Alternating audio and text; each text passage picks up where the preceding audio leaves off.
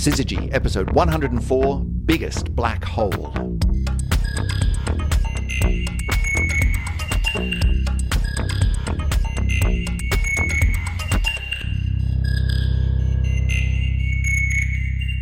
And welcome back to the Syzygy podcast. I'm going to do a little bit of behind-the-scenes stuff. This is take 3 of this particular episode of the Syzygy podcast. What are we up to, 104 now? Yes, 104. Take 3. We had the first take. We gave it a shot and had to abandon mid-flight. Why was that? I got the call. You know when nursery pops up as your phone caller ID, then you've got to answer that one. Yep, you got to take it. When the nursery calls, you can't ignore that one immediately. And so we had to, part way through, it's like, okay, that's it. Nope, call it off. We'll do it again next time. And then the next time rolled around and I couldn't do it because I had an emergency call from a friend who needed some help. And so here we are for take 3. Actually, take 3.5. 3.5, yeah. 3.5. This is the second time this afternoon. Because an hour ago I turned up and the equipment wasn't working. So look, listener, you're just lucky that we're here at all, frankly, at this point. But it's good to be back. My name is Chris Stewart. I am here in the office of Dr. Emily Brunsden. Emily, how you doing? Hello, I'm doing very well, yes. Good. Just to be absolutely sure, everything's fine in the household? Absolutely fine. Not expecting any phone calls this afternoon? Not at all. I mean, if we do, we do. So be it. Now, we've got some stuff we want to talk about this week. But before we do, 2 things to address. First of all, did you see the big stupid rocket take off and blow up this week? I did, yes. Yeah? I mean, there's a part of me that's like, that's really cool because we're going further in terms of, getting closer to being able to do some really cool stuff. I mean, just to be clear, this was the SpaceX, what's it called? The Starship, big honking, biggest rocket ever. Yeah. Biggest payload that we can do. This is the thing that's going to take people to the moon and stuff to the moon. We can build moon bases. And if you want to go even further to Mars, this is the sort of thing that we will need. Yeah. I mean, if you're into all of that stuff, you want big honking rockets because we want to start sending big stuff into space. And to send big stuff into space takes a lot of rocketry. So, I mean, it was a success in that it launched and then it blew up. Yeah. And I guess depending on your definition of success. Yeah. Really? So mixed feelings about the success and mixed feelings about whether it should have success. Because whilst we kind of want it to happen, also, Elon Musk is not Syzygy's greatest. Anyway, so there's that. There was that. The second thing is sitting on the table here in front of us, there is something which is it's a big rectangular sheet of paper. Emily came back from a conference. Well, I was conference wife, actually. You were conference wife at a conference that your partner went to. Yes. Where? Where were you? We were in California. That's right. The lovely sunny Californian coast. You were checking out all the wineries. Absolutely. Kicking back in the sunshine, Palm having an orange trees, juice. The nice sand. Yeah. While he was doing all the work. Exactly. But at that conference, you picked me up a little present. I did. You did. And it's sitting here on the table in front of me. So I'm just going to turn it over. Oh, awesome. It is a poster. If you look at the show art, the podcast chapter art, sitting on your podcast player of choice in front of you, you will see the poster. It is The Nightmare World of HD 1897-33B presents Reigns of Terror. This is a NASA poster about exoplanets. Yes. Tell us the backstory on this, Emily. It is awesome. So back in the early days of exoplanets, NASA set up a really cool kind of website with lots of resources about something called the Exoplanet Travel Bureau. So it was just a nice way to think about exoplanets in terms of putting them as retro travel posters. Yeah, I remember these. They were like, I mean, you get them a lot over here in the UK, these sort of lovely visit sunny Scarborough on the coast type ye-olde train posters and stuff. It was kind of like that. It was, but for exoplanets. So they had kind of slightly different properties, like visit this particular planet where the plants might be red instead of green. Yeah, or this one where you get 2 sunsets for the price of 1 because it's a binary system or something like that. Yeah, so they're very famous. And then they've released this slightly newer series called Universe of Horrors. And so what the Travel Bureau was trying to sort of say, come to these exoplanets because they're quite cool, this series is saying, actually, there's some pretty terrifying places as well. So they've left behind the travel posters and gone more for your horror movie posters. So this one's quite fabulous. It looks like a sort of old 1950s horror movie, Reigns of Terror. And I love the fact that down the bottom it says, based on real science. It's death by a million cuts on this slasher planet. So what's the deal with this planet, HD 189733b? So this is one where we think there's a whole lot of silicon or glass in the atmosphere, and it's kind of the atmospheric winds are so strong that there's basically like glass just ripping everything apart at hundreds of kilometers an hour. It's frightening. I do seem to remember we have talked about this on a previous episode of the podcast. We'll have to dig that one up. That is awesome. Well, thank you very much. It's always fun to get a present. Someone's been away. Right. So on to the topic du jour. Today we're going to be talking about black holes, but not just any old black hole. I mean, there are black holes and then there are black holes, right? There are normal, average, common or garden variety small black holes. There are really big black holes. There are supermassive black holes in the centers of galaxies and things. But today we're talking about something which just wipes the floor with all of that. Emily, is this a whole new category that we're talking about today? This is probably the biggest ultra-massive black hole ultra-massive that we've ever found. Is that an official term, or is that just the astronomers on the paper going, you know what, let's give it a new name because it makes headlines? No, we've got a class now of ultra-massive black holes. Okay. Yeah. This isn't the first one of these that we've come there's across? a few kicking around. Okay. All right. Well, let's get into the details of this. But first of all, who's done this? Who's done what? Where? So this is our buddies. I say our buddies. These are our colleagues up in Durham, so just up the road. Just up the road. So we got J.W. Nightingale et al. Who have published this paper. It came out kind of the end of March. So because it took us a few goes to get this. This was current when we first had the idea. Yeah. Trust us. But fine. It's not too far. Yeah. So they were looking at a cluster and particularly a galaxy called Abell 1201. One of the faves. Yeah. Yeah. And they were trying to understand some of the gravitational lensing that was going on in this cluster. So we're going to talk about obviously what gravitational lensing is and what you're going to find out about it. But the upshot was that after looking at the measurements, they were able to measure the black hole that was at the center of this galaxy, and they found that it was 33 billion solar masses. Okay. Now, I mean, anytime you put a number like 33 billion involved in anything, that's a big number. But just to put that into some kind of context, am I right in thinking like that's the mass of some galaxies? Like that's a lot of mass. Huge, yeah. So our black hole in the center of our Milky Way galaxy, which is not small in terms of black hole sizes, is something like 4 million. 4 million, and this is 33 billion. Yes. So that's quite a few orders of magnitude. That's a big black hole. It's like 4 orders of magnitude different. Wow. That's okay. Yeah. And so with a little asterisk that says kind of maybe almost depending on the way you do uncertainties and so on, this is the biggest black hole that we've ever found. Okay. So hence the need for a whole new category. I mean, if this was just a really big supermassive black hole, because the one in the center of our galaxy, right, is a supermassive black hole. That's right. It's millions of solar masses, which in anyone's book, like given that you can get a black hole from a star which is to within a factor the same size as our sun, like a bit bigger, right? You can get a black hole. Well, you can get whole lots of different sizes of black holes. Well, I guess we need to come to that, really, can't we? Yeah. But I guess the point I'm making is millions, that's big. That's a super massive black hole. But this is like 10,000 times bigger than that again. Ultra-massive. Ultra massive. If we find one bigger than that, it'll have to be uber massive, and then we're just getting ridiculous. Yeah. So maybe we need to talk about black holes and their different categories, and how do you... Ultimately, it'd be really nice to know, where did this one come from? Yeah, wow. How Exactly. in God's name? Anyway, okay. But classes of black holes. Good. So there's kind of roughly around about 5 different categories of sizes of black holes. Okay. Now, the first one is actually much more in your sphere than it is in mine. Right. And these are mini black holes. Right, okay. Mini in, like, how mini is mini? Well, I guess the general term is less than a solar mass. Okay, so, I mean, when you said it was kind of in my territory, like I used to be a particle physicist, there's quite a big gap between particles and solar mass. But sure, let's go with that. Well, not so much for astronomers, really.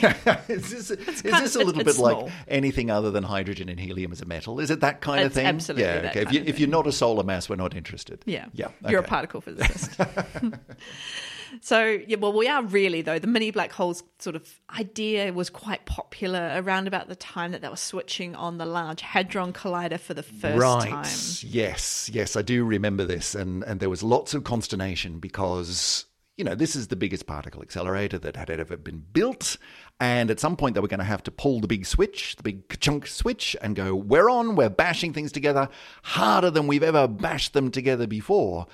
And a few people stuck up their hands and said, is it possible, just hear me out, is it possible that we could have such a concentration of energy in one of these collisions that we could form a tiny little black hole which would then grow and grow and grow and suck everything into it and destroy everything that we know at the speed of light? And all of the physicists went, don't be stupid. No, really, could it? No, I'm sure. No. Okay. So someone actually had to do that calculation. And I had on the wall of my office in my PhD, I had the front page of the paper where someone did that calculation. It was one of the leading theoretical physicists of the last, however many years, was tasked with, are we going to destroy the world with the Large Hadron Collider? And the answer was no, but it's worth doing that calculation. Of course, someone's got to do it. Just to be sure, to at least a couple of decimal places that the answer is no. Anyway, so... regardless, mini black holes are still a theoretical concept. They could potentially sort of pop in and out of existence in kind of a quantum fluctuation, weird universe kind of way. Sure, this is possible. Look, given that we don't really know how quantum and general relativity, which is black hole stuff, we don't really know how they fit together. So there's a lot of big question marks here, but it's possible, sure. Yeah. So theoretical. We haven't ever found one, but maybe whatever. So next class is something much more comfortable for me, and this is a stellar mass black hole. Okay. So these are somewhere around 5 to 10 times the mass of the sun. Okay. So stellar mass as in within an order of magnitude. Yeah. And actually stellar because they come from the life cycles of stars. Mm-hmm. So very, very large stars at the end of their lives, if they've got so much self-gravity that their cores can't hold them up to even be a neutron star, then that will collapse into a small black hole or a stellar mass black hole. I mean, we went through the sort of the end of life of stars several podcasts ago. I can't remember when it was, but I remember you talking about the fact that, the gravitational collapse gets balanced by outward forces of a bunch of different kinds. And that might be just from the nuclear fusion that's going on in the core, or it might be we've run out of stuff to fuse, so clump down until you reach various forms of matter that then push back again. So that might be nuclear matter, or it might be quark matter, or even weirder. And eventually you get to the point where it's like, no, there's nothing. There's nothing that we can do to stop gravity pulling us in, and that's black hole territory. Yeah. So remind us, what size of star do you need to be for that to happen? You need to be bigger than around about 20 times the mass of the sun to be like when you're doing your normal hydrogen fusion part of your life. And that's not uncommon. Like, we think our sun is very, very normal, but our sun's fairly puny for a star, isn't it? Well, our sun's actually on the, I guess if you were to take a census of all the stars in the galaxy, the sun's on the slightly higher than average in terms of mass. So the very, very average, most common star is probably about 0.8 solar mass or something like that. Because there's a lot of little ones. Yeah. Right. Yeah. So I kind of feel like by episode 104, I probably should know that. But hey, look, I'll tuck it away. Maybe we should talk about the initial mass function or something. Oh, maybe we should. Save that for another time. So yeah, but these big stars, they are around. They're not super, super rare, but they're not super, super common. So we sort of have a few. And we know of some of our sort of neighbouring stellar mass black holes. A good example is Cygnus X1, which is it's called that because it's actually a radio and X-ray source. Okay, so we hence see the X. Yeah. So it's discovered through X-rays. So it's basically there's a big blue star that's orbiting nothing. And when you do the calculations as to what mass it's orbiting and how much space that mass has taken up, you're like, something's there. Yeah, but something should be there. We can't see it. Stupid amount of mass in a tiny amount of space. What could that be? Yeah, which brings us to the sort of the first part of really what is at the core of this episode, which is how do you know that there's a black hole? And we've talked about some of this previously when we talked about active supermassive black holes. Things which are spitting out stupid amounts of energy and so on in the hearts of active galactic nuclei. But other black holes, like how do you even know they're there? So this is like, so let's take category 1, which is the tiny ones. We don't even know. So let's just put them aside. Yep. Category 2, you might see evidence for a stellar mass black hole because something else is orbiting it. Yep. But we can't see it. Yeah. And so it's got to be there, but there's nothing there. And if you're lucky enough, they can be a little bit active as well. So if there's some mass that it's being accreted, then that will have some photon signature as well. Right. So there's some sort of evidence. And is that's what's going on the Cygnus X1? There's some X-rays coming from that system. Okay. Yeah, so okay. Cool. Yeah, so I mean, those are that's very comfortable territory for me, the stellar mass ones. That's your happy zone. The next one I would say is a little bit weird, and this is something I feel that we should do an episode on because I don't really understand. We do need to start throwing some of these up on your big clean whiteboard, Emily. I know. It's disturbingly white. And but now anyway. I have no people coming into my office to clean off my whiteboard with their other physics that they were doing. Yeah. This is a good time to do that. Okay. Anyway, so the next class is kind of the tens of solar masses. Right. And why is this uncomfortable? I mean, there are stars which are big. So why? Well, they're not that big. Oh, okay. So these are not formed by a single star. I'm not 100% sure exactly where they come from.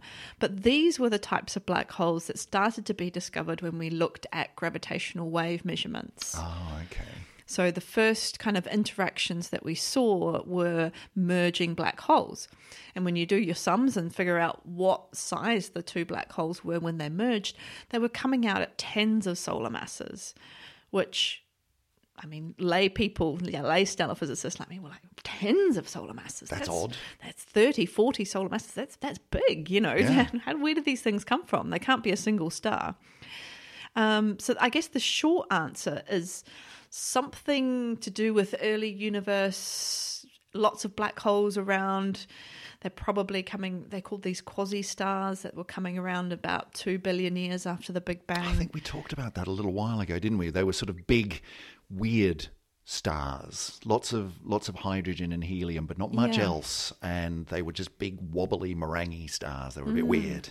So then somehow maybe lots of those sort of single black holes merged to become, the tens of solar masses. Yeah. So, but it's something I don't know a lot about, I'll confess. So right. I'm still a little bit confused by why we see so many of those black hole mergers. And going back to that, like, how do we know that these things are there? I mean, that's the second interesting thing, is that this still very new form of astronomy, of gravitational wave astronomy, you need the most energetic, violent collisions in the universe in order to actually see anything at all. We're only sensitive to the biggest waves, stuff, right? Yeah. And so the surprise in that was, okay, I mean, look, fantastic. We've seen something at all. I mean, the fabulous story of we're turning the machine on, the LIGO experiment that can detect, we hope, gravity waves.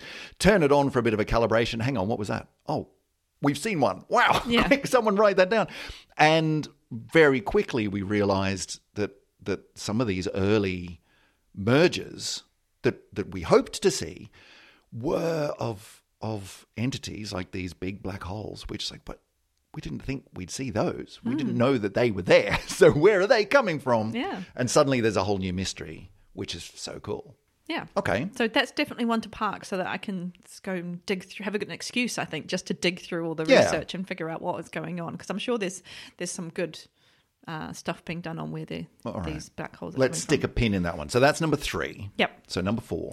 So number 4, we're coming back to comfortable territory again. Good. Supermassive black holes. Okay. So these are the things that we find at the center of every big galaxy.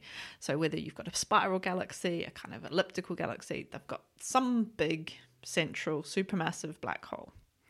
And our definition is kind of somewhere above 10,000 solar masses.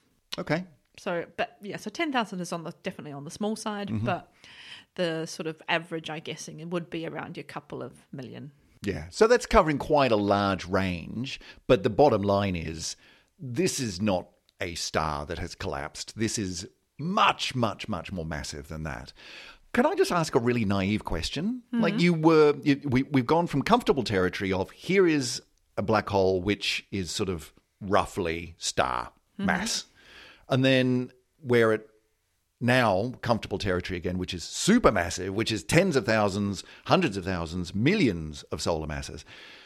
Isn't the one that we talked about in the middle there, the one that you're less comfortable with, isn't that just along the way? Like, isn't it just merging as we go? Like, probably it is. Don't you have to go through tens of solar masses and hundreds of solar masses to get to thousands and tens of thousands and so on? Like, isn't it just a step along the way? It is. But I guess in some sense it's comfortable because we're comfortable with the fact that we don't quite fully understand how galaxies form, I guess, overall. We had mentioned this before, that we've got models of what we call top-down formation. So do you form a big cloud of gas that collapses into a whole lot of stars in a central thing? Or do you do bottom-up formation where you form the stars first and they sort of coalesce into a galaxy? What we are very, very confident on is that the smallest galaxies become the bigger galaxies as they merge. Right. So one galaxy will merge with another galaxy. Those two central black holes will merge, and then you get a bigger black hole. Which makes sense. So I guess what you're saying is it's comfortable territory in the sense of we're pretty sure we understand what processes are going on here in order to make that. So there's this big gap in the middle between the solar mass and the supermassive, which is we're not quite sure what's happening here. Where did they come from? Because we're not watching that happening, or we're not observing them in the hearts of galaxies now to be able to see exactly how big are these things, what's happening when they merge, all of that sort of thing. Yeah, they're not around us in the local universe, right. I guess. That's where it comes from. It's a lack of detail. Yeah. Okay, yeah. Cool. So our central black holes and galaxies, I mean, these are the ones that, of course, we've had the beautiful images of in the last few years.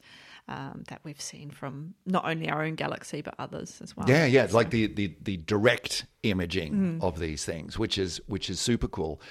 But there are other ways, right? You see supermassive black holes, or at least you infer supermassive black holes. I can think of at least two other ways. One being the active galactic nuclei. Absolutely, yeah. Where, remind us what's going on there, because they're wild. These are feeding black holes at the centres of galaxies. So by feeding, there's material which is crossing the kind of point of no return in a black hole and being subsumed into the mass. So it's growing in mass.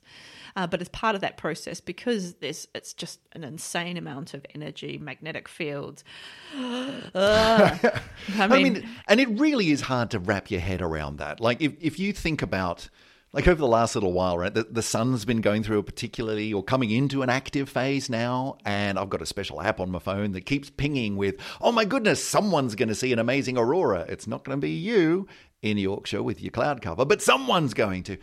And that's that to me sounds really cool. The concept of the amount of energy that is going on around these, multi-million solar mass-sized supermassive black holes that are feeding on huge amounts of and spitting it out with crazy jets.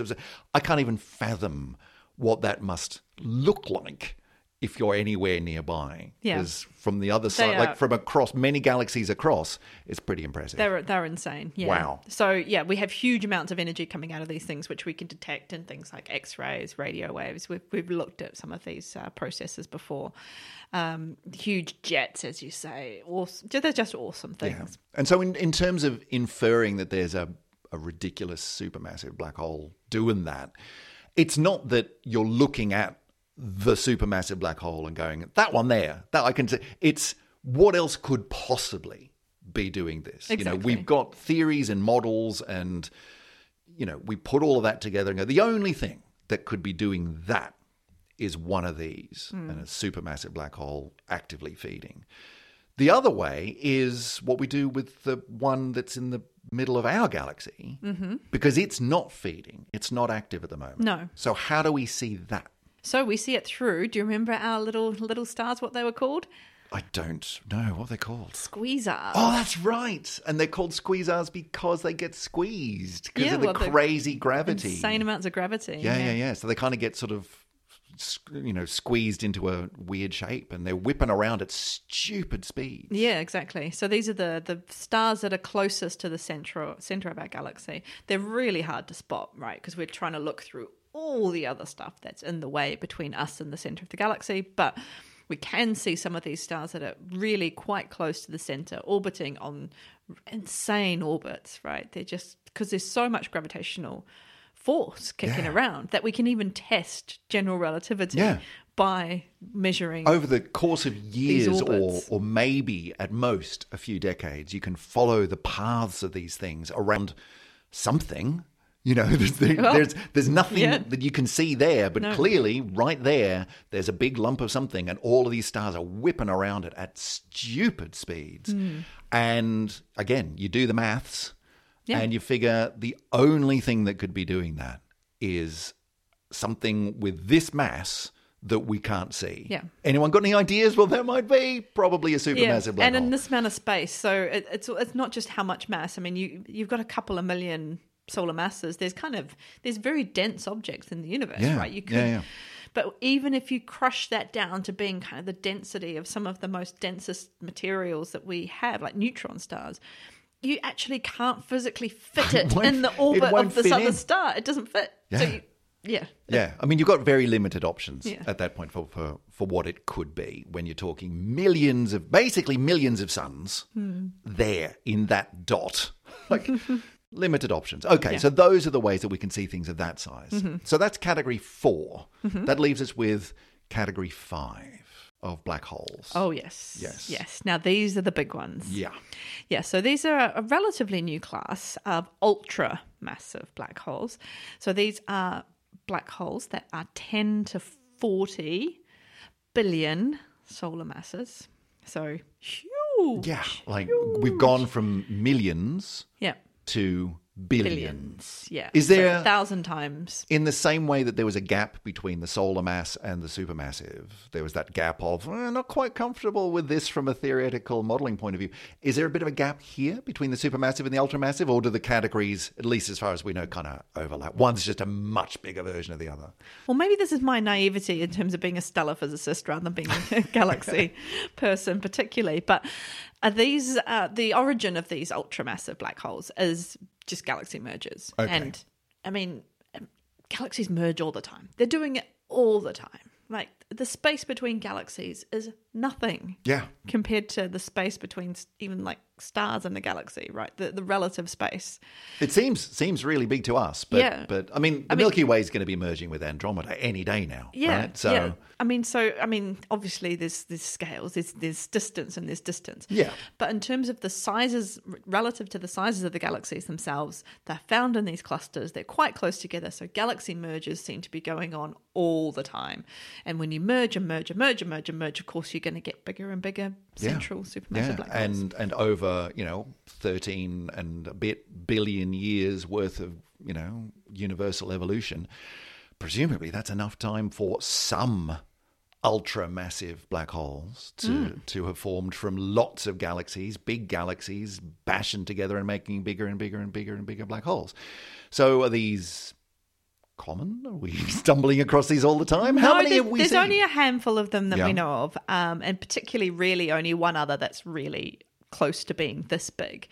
And there's probably a good reason for that, and probably because we're pretty much hitting the limit of how big a black hole could possibly be. Okay, that's an interesting idea, because everything we talked about so far is you whack a couple of black holes together, guess what? Get a bigger black hole. Like, why would that end? Why can't you just whack a couple of ultramassive black holes together and get an ubermassive black hole? Well, you probably can. You just need a bit more time for the universe to run. So the limit here is there hasn't been enough time to get enough of these big ones together to make something even bigger. The limit is simply time. Exactly. Right. So if you run the universe for another 50, 100, 10,000 billion years, sure. It's all just one big black hole by that point. Maybe that is the ultimate fate of the universe. I don't know. One big, super stupid uber black hole. Yeah. But there hasn't been enough time yet. No. Okay. So there's only a handful of these that we've seen that fit this category of ultra. Yeah. Okay. The most important thing, though, is that not only is this big, I mean, because big is, that's quite cool in itself. Yeah, sure.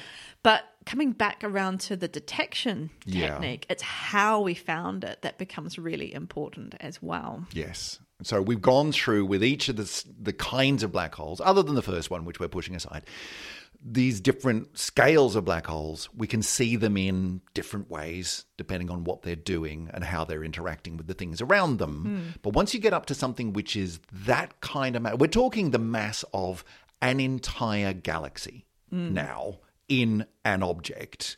So how does that affect how you can actually see these things? Yes, so it's exciting because when we talked about the other detection methods, we talked about like the active galactic nuclei, AGNs, like active galaxies. These things tend to be really far away, right? So that's what we kind of think of as the distant universe. And of course, in our terms of observations of galaxies, distance equals time as well.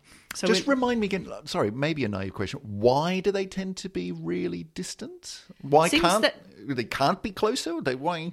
Well, thankfully, you don't want to be too close. Yeah. It just seems that the universe was just a bit more active on average. Okay. A longer period ago. There were more galaxy mergers. There was more stuff going on. So therefore, there was more matter being accreted into these centers. So that's an observational thing, is that the further away they are, the further back in time, the more active they seem to be. Or at least that's where we see the active ones. Yes. Okay. Yeah. Cool. Yeah. And conversely, we see the detection method of using these quasars, so stars that are very close to their centers. We can only do that with really local galaxies, right? Yeah, of which there are a limited number. Exactly. Yeah. So we've got this kind of two different techniques, but they work at two different distances. So there's not a lot of bridging. If you're working with one technique, how do you check your numbers? Yeah. Because you can't use the other technique. I mean, could you even use the sort of the Quasar technique, the one that we use for the Milky Way one? Like, would we even be able to see anything, even in the next galaxy over?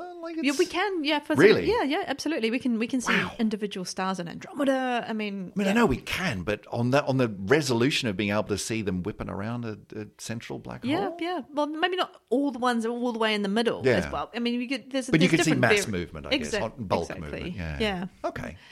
Maybe I have to look it up to see exactly how many quasars we've found. But yeah, they're around other galaxies. But certainly limited to the local area. Absolutely. Yeah. So I think there's something round about maybe 100 of galaxies in our local region that we use these quasars and other tracers, let's call them, around their centers to measure the mass. Okay. But the point you're making is we've got these two regimes, right? We can see ones which are far, far away, far back in time, active galactic nuclei, going nuts. Or we can look really close and see there, literally, those stars there going around something. Quick, do a calculation. What is that? But there's this massive gap between those two, and we can't. There's no crossover. Yeah, and so not only is the gap, there's also, if we go to sort of slightly more distant galaxies, we're only measuring the active ones. Yeah. Now, not every galaxy is active. Yeah. Right. Yeah. Milky Way is not active. Right now, anyway. Maybe it was in the past, but. So when we're looking at all these other galaxies, we're really limited to just the ones that are doing this particular feeding right at this particular point in time. Right. Whereas, that's not a great way to It's not to all get of them. A census of all of them. It may not even be the majority of them. It's just some of them. Yeah. Okay. So to have another technique that we can use for galaxies that aren't active, that are that little bit further away, is quite exciting. Okay. And that's exactly what this is. So what's that? Yeah, so we're doing gravitational lensing. Yes. So we are using the fact that these black holes tend to have loads of mass, and therefore they have effect on light that goes anywhere near them. Right. It gets very exciting. Yes. So we look for lensing where we have a background galaxy and a foreground galaxy. So what happens is there's light coming from a background galaxy, but as on its journey towards us, if there's a galaxy in the way, in the foreground, it doesn't have to be sort of even right there, just close enough, then the light from that background galaxy gets bent by the gravitational field of the foreground galaxy. So this was the big prediction from Einstein, right, 100 years ago, built on the back of everyone else, sure. But it's the theory of general relativity that says that mass and energy, the way that affects the space-time continuum of the universe is that it warps it, right? You have a big concentration of mass and energy, and it bends it. The analogy is like a big heavy object on your mattress. It just bends it down and makes a big divot in the mattress. If you were to roll something across the mattress, it would follow a curved path as it goes around past it. And that's what light does. Light is just trying to follow a straight line through space-time. But if the space-time itself is curved by a big honking object like a star or a galaxy, then the light will bend around it. And that's all a lens does, the lens in your glasses or a telescope or whatever. It bends light in order to make an image, the light going through different thicknesses of glass or whatever the material is. It bends the light around and makes an image of the object that you're looking at. Yeah. So a hugely massive object can do the same thing, which is why it's called gravitational lensing. Yeah. Yeah. So just like a lens the way that a lens works with people's eyesight is that it creates an image in a place where you can see it instead of the object which is in a place you can't see it. And you could go and look at gravitational lensing right now if you wanted to, because if you go out and look where the sun is, if you saw a background star, it would be in a different spot if the sun's close to it than if the sun's in a different place in the sky. Yeah, I mean that was the first test of the theory, really, wasn't it? When Einstein had got all of this together 100 and something years ago, and they went, well, this means that light will bend around the sun. Yes, it does. Well, we could test that. Yes, we could. How do we do that? You can't look at the sun. That's a bad thing to do. But we could wait for there to be an eclipse. And so there was an eclipse, the next eclipse that came along. Quick, go and measure the position of that star beyond the sun while we can look at it, because there's an eclipse going on, and we can calculate where it should be relative to where we know it is when the sun's not there, when it's in a different part of the sky. It appears to be in a different spot, basically, because been the sun's bent. next to it. Yeah. So the same thing, like we can see that on the scale of the sun, but when you're talking huge distances and galactic-sized masses, you get really big effects. Exactly, yeah. And what the really exciting part is that if you measure that lens, how much that star position is moved, for example, then you can figure out how much mass the sun has. Right. You can work backwards. Yeah. You can use the fact that we know what this is doing and we have confidence in the theory to the point where, well, let's use the theory to figure out the mass of the sun, which works. Yeah. Yeah. So great. We already knew how big the sun was, but we don't know how big these, huge galaxies way, way away that are doing the lensing that you're describing. We don't know how big they are, but we can figure that out from the lensing. And if we're very lucky, then we get an alignment such that it's the background galaxy is being lensed not necessarily by the whole galaxy itself, but actually just by its core, mostly by its central supermassive, or in this case, ultramassive black hole. How does that? Is that because the ultramassive black hole just makes up such a huge proportion of the galaxy, or like how? Yeah, so you can imagine it's kind of just behind it, so it's sneaking past, almost through the galaxy itself. So the mass contribution to the lens is like stupidly 90% of the mass of the the galaxy or of the black hole. Yeah. So what you need is a presumably very rare alignment of, you need a distant galaxy. Yep. That's not the one that we're specifically interested in. No. But you need that to be right behind the intermediate galaxy, which has got stupidly big ultramassive black hole in just the right place. Exactly. I'm sure that happens all the time. Well, you'd think it'd be quite rare, but as with lots of rare things in astronomy, this has come up on the podcast before. It's a big universe. So the universe has a way of providing incredibly unlikely things all the time. Yes. So, we've got, as we said, some kind of maybe 100 of these systems at the moment that we can start to look at this with. And this is just the first that's being measured in this particular way, but we've got scope to do this a lot more, which is very exciting. So this kind of gravitational lensing, I mean, we see this a lot, and there are some quite amazing images. I mean, it's not like a really nice telescope lens where it makes a perfect image of the distant galaxy, although it can do. But sometimes it smears it out in a big ring, or you get multiple images on different sides. I mean, some amazing, amazing lensing images. Yeah, it's like wearing somebody else's glasses, right? Yeah, or looking through a crazy old, stained glass church window or something, where it's really, really bobbly. So we've been seeing this for ages, but the use of this technique in order to say, well, we could measure the size of not just a galaxy, but the bit in the middle, the ultramassive black hole. So that's what they've used, the people up in Durham. That's what they've done this time. And the exciting part is that it's the the biggest one evs. It's the biggest one evs, and it's the first one with this technique. So it's kind of a double record whammy. holder. Yeah. How nice to do it. First one, and turns out it's a record it's holder. Huge. I mean, maybe that's not so weird because it's the easiest things we find first, right? Sure. It's like exoplanets. You find the big ones. Yeah, exactly. So, but it's cool. It works. This technique works. So where were the observations taken? Like, we've seen these images. We've used the gravitational lensing to make this great measurement, and we found this huge black hole, which is fantastic. But where? How? Who took the pictures? How was this done? Yeah, well, this is a nice reminder that although we have a shiny new toy that everyone loves and adores, JWST, indeed, yeah. Good old Hubble. Yay. Still doing a great job. No, I'm cool too. Look, I was the OG. Yeah, so these came from new Hubble images that basically were able to image this particular system with a much higher resolution, much higher signal to noise, which meant that your backward calculations of, okay, well, it's bent in this particular way, that means the mass is this much and it's in this particular area, which is actually all done by a really complicated computer model, by the way. It's not someone sitting down with a pencil on the back of an envelope saying, yeah, I don't imagine there's a lot of that what anymore. What does G happen? Yeah. No, these well, of course, because they're quite, this is three-dimensional space that we're talking about. It's hard stuff. That maths is hard, yeah. And so it's all done by models and what are the most likely models that would fit this particular observation.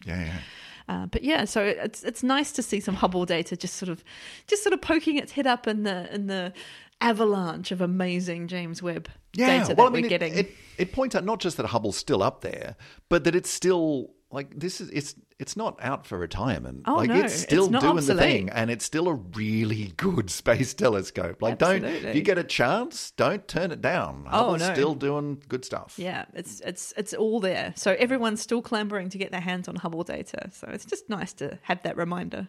And I think the so what part, which gets even more exciting, is that we've got now proof of concept that this technique works.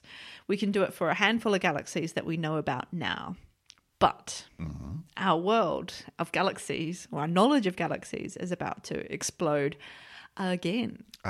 Because of not our old favorite, but a whole lot of new missions, telescopes that are coming out in the next few years, which are going to make this even more exciting. I think. What's coming up? Well, I'm glad you asked.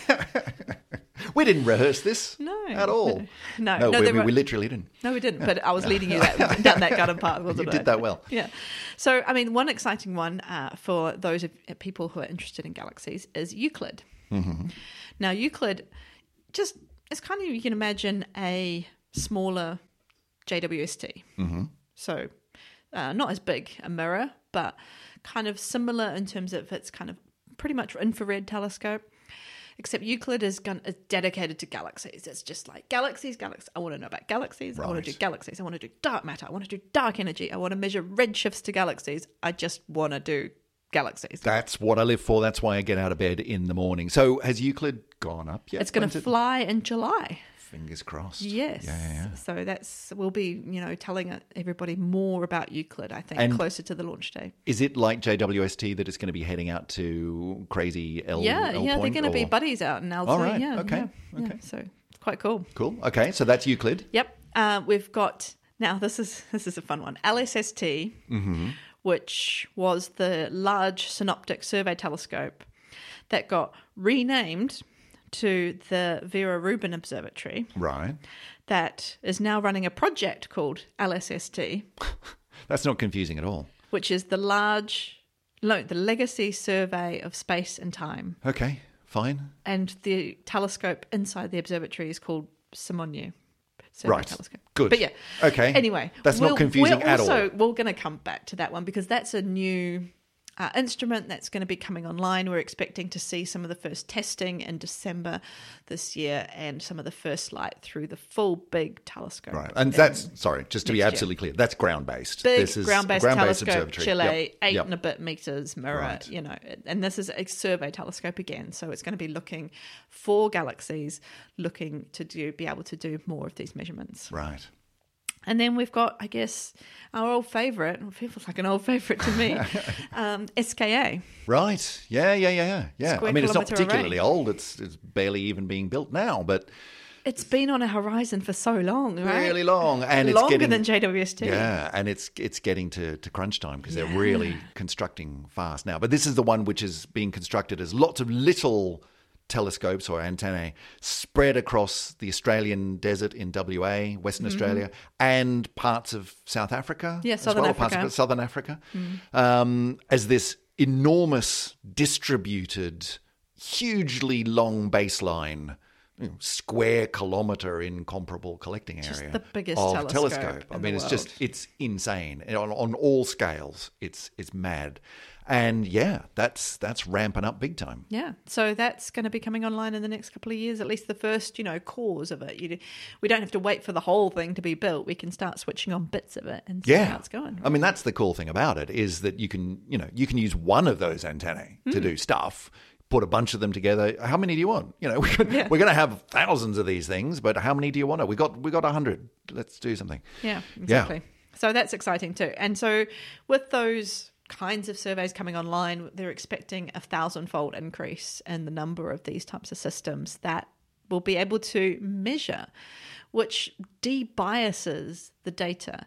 So our current bias is this, well, we can do, we know about lots of active galaxies in the deeper universe, but we can de-bias that by adding a sample of not active galaxies. Right. So the point is that the massive increase in just the sheer number of galaxies, distant galaxies that are doing all sorts of things, will mean that we've just got a much better idea. It's comparable to the exoplanet thing, where for a long time it was we can see lots of big, super, huge Jupiter-sized things. That must be what exoplanets are. So, no, they're just the ones we can see. And so we get better at detecting them when we find, oh no, there's all these other ones as well. It's just we knew the they big were ones, there, but we just couldn't measure them. We couldn't see them. We couldn't measure them. And this is the equivalent, let's go and look at all of the galaxies, as many as we can see, and that will, as you say, de-bias. It will take away that these are the obvious ones because they're just spitting out X-rays in ridiculous numbers and we can see them. And this will mean that we know what does this tell us? Well, it's all linked back to the evolution of everything, right? Right. It is. I mean, I mentioned dark matter, dark energy with Euclid. It's all of these questions because galaxies are our measurement tools, right? These are the things that we go out there and measure how much the universe is accelerating with. Those are the things we measure, right? And so understanding galaxies, understanding their evolution tells us about dark energy, the acceleration of the expansion of the universe. It tells us about dark matter and how that contributed to forming the universe today. It tells us about the whole storyline of the history of the universe from the Big Bang to what we see today. It's everything, right? So the lovely thing about this particular research paper today then is that, as you say, it's a proof of principle. It's, hey, fantastic. We found the biggest ultramassive black hole that we've seen so far within error bars. Great. But that's not in itself. That's not the important part. The important part is we can do this. And wouldn't it be great if we had a huge amount of data that we could then go and start hunting through in the same ways to see what else we could find? Oh, look what's about to happen. Yeah. We're going to learn a lot. It's really exciting. Yeah, that's cool.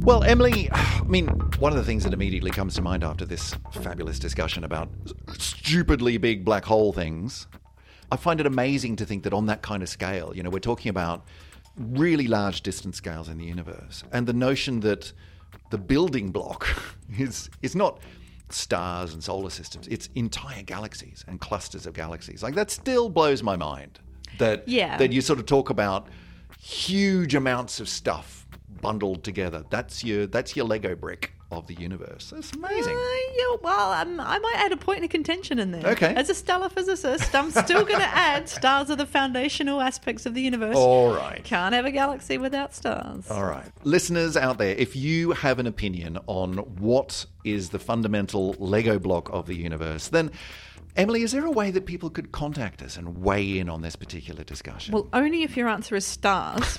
Then you can contact us. We don't want to hear from you, or if we do, then we'll just ignore it if it's anything else. But if you want to agree with Emily... Yep, I would say first place to go is our website. It is so fab.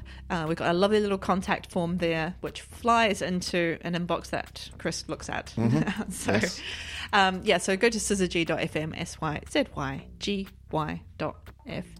Yes, indeed. And not only the contact form, but all of our past episodes going back 100 plus, way back to the very beginnings. All of the episodes, all of the fabulous images and links and all of that stuff is on there.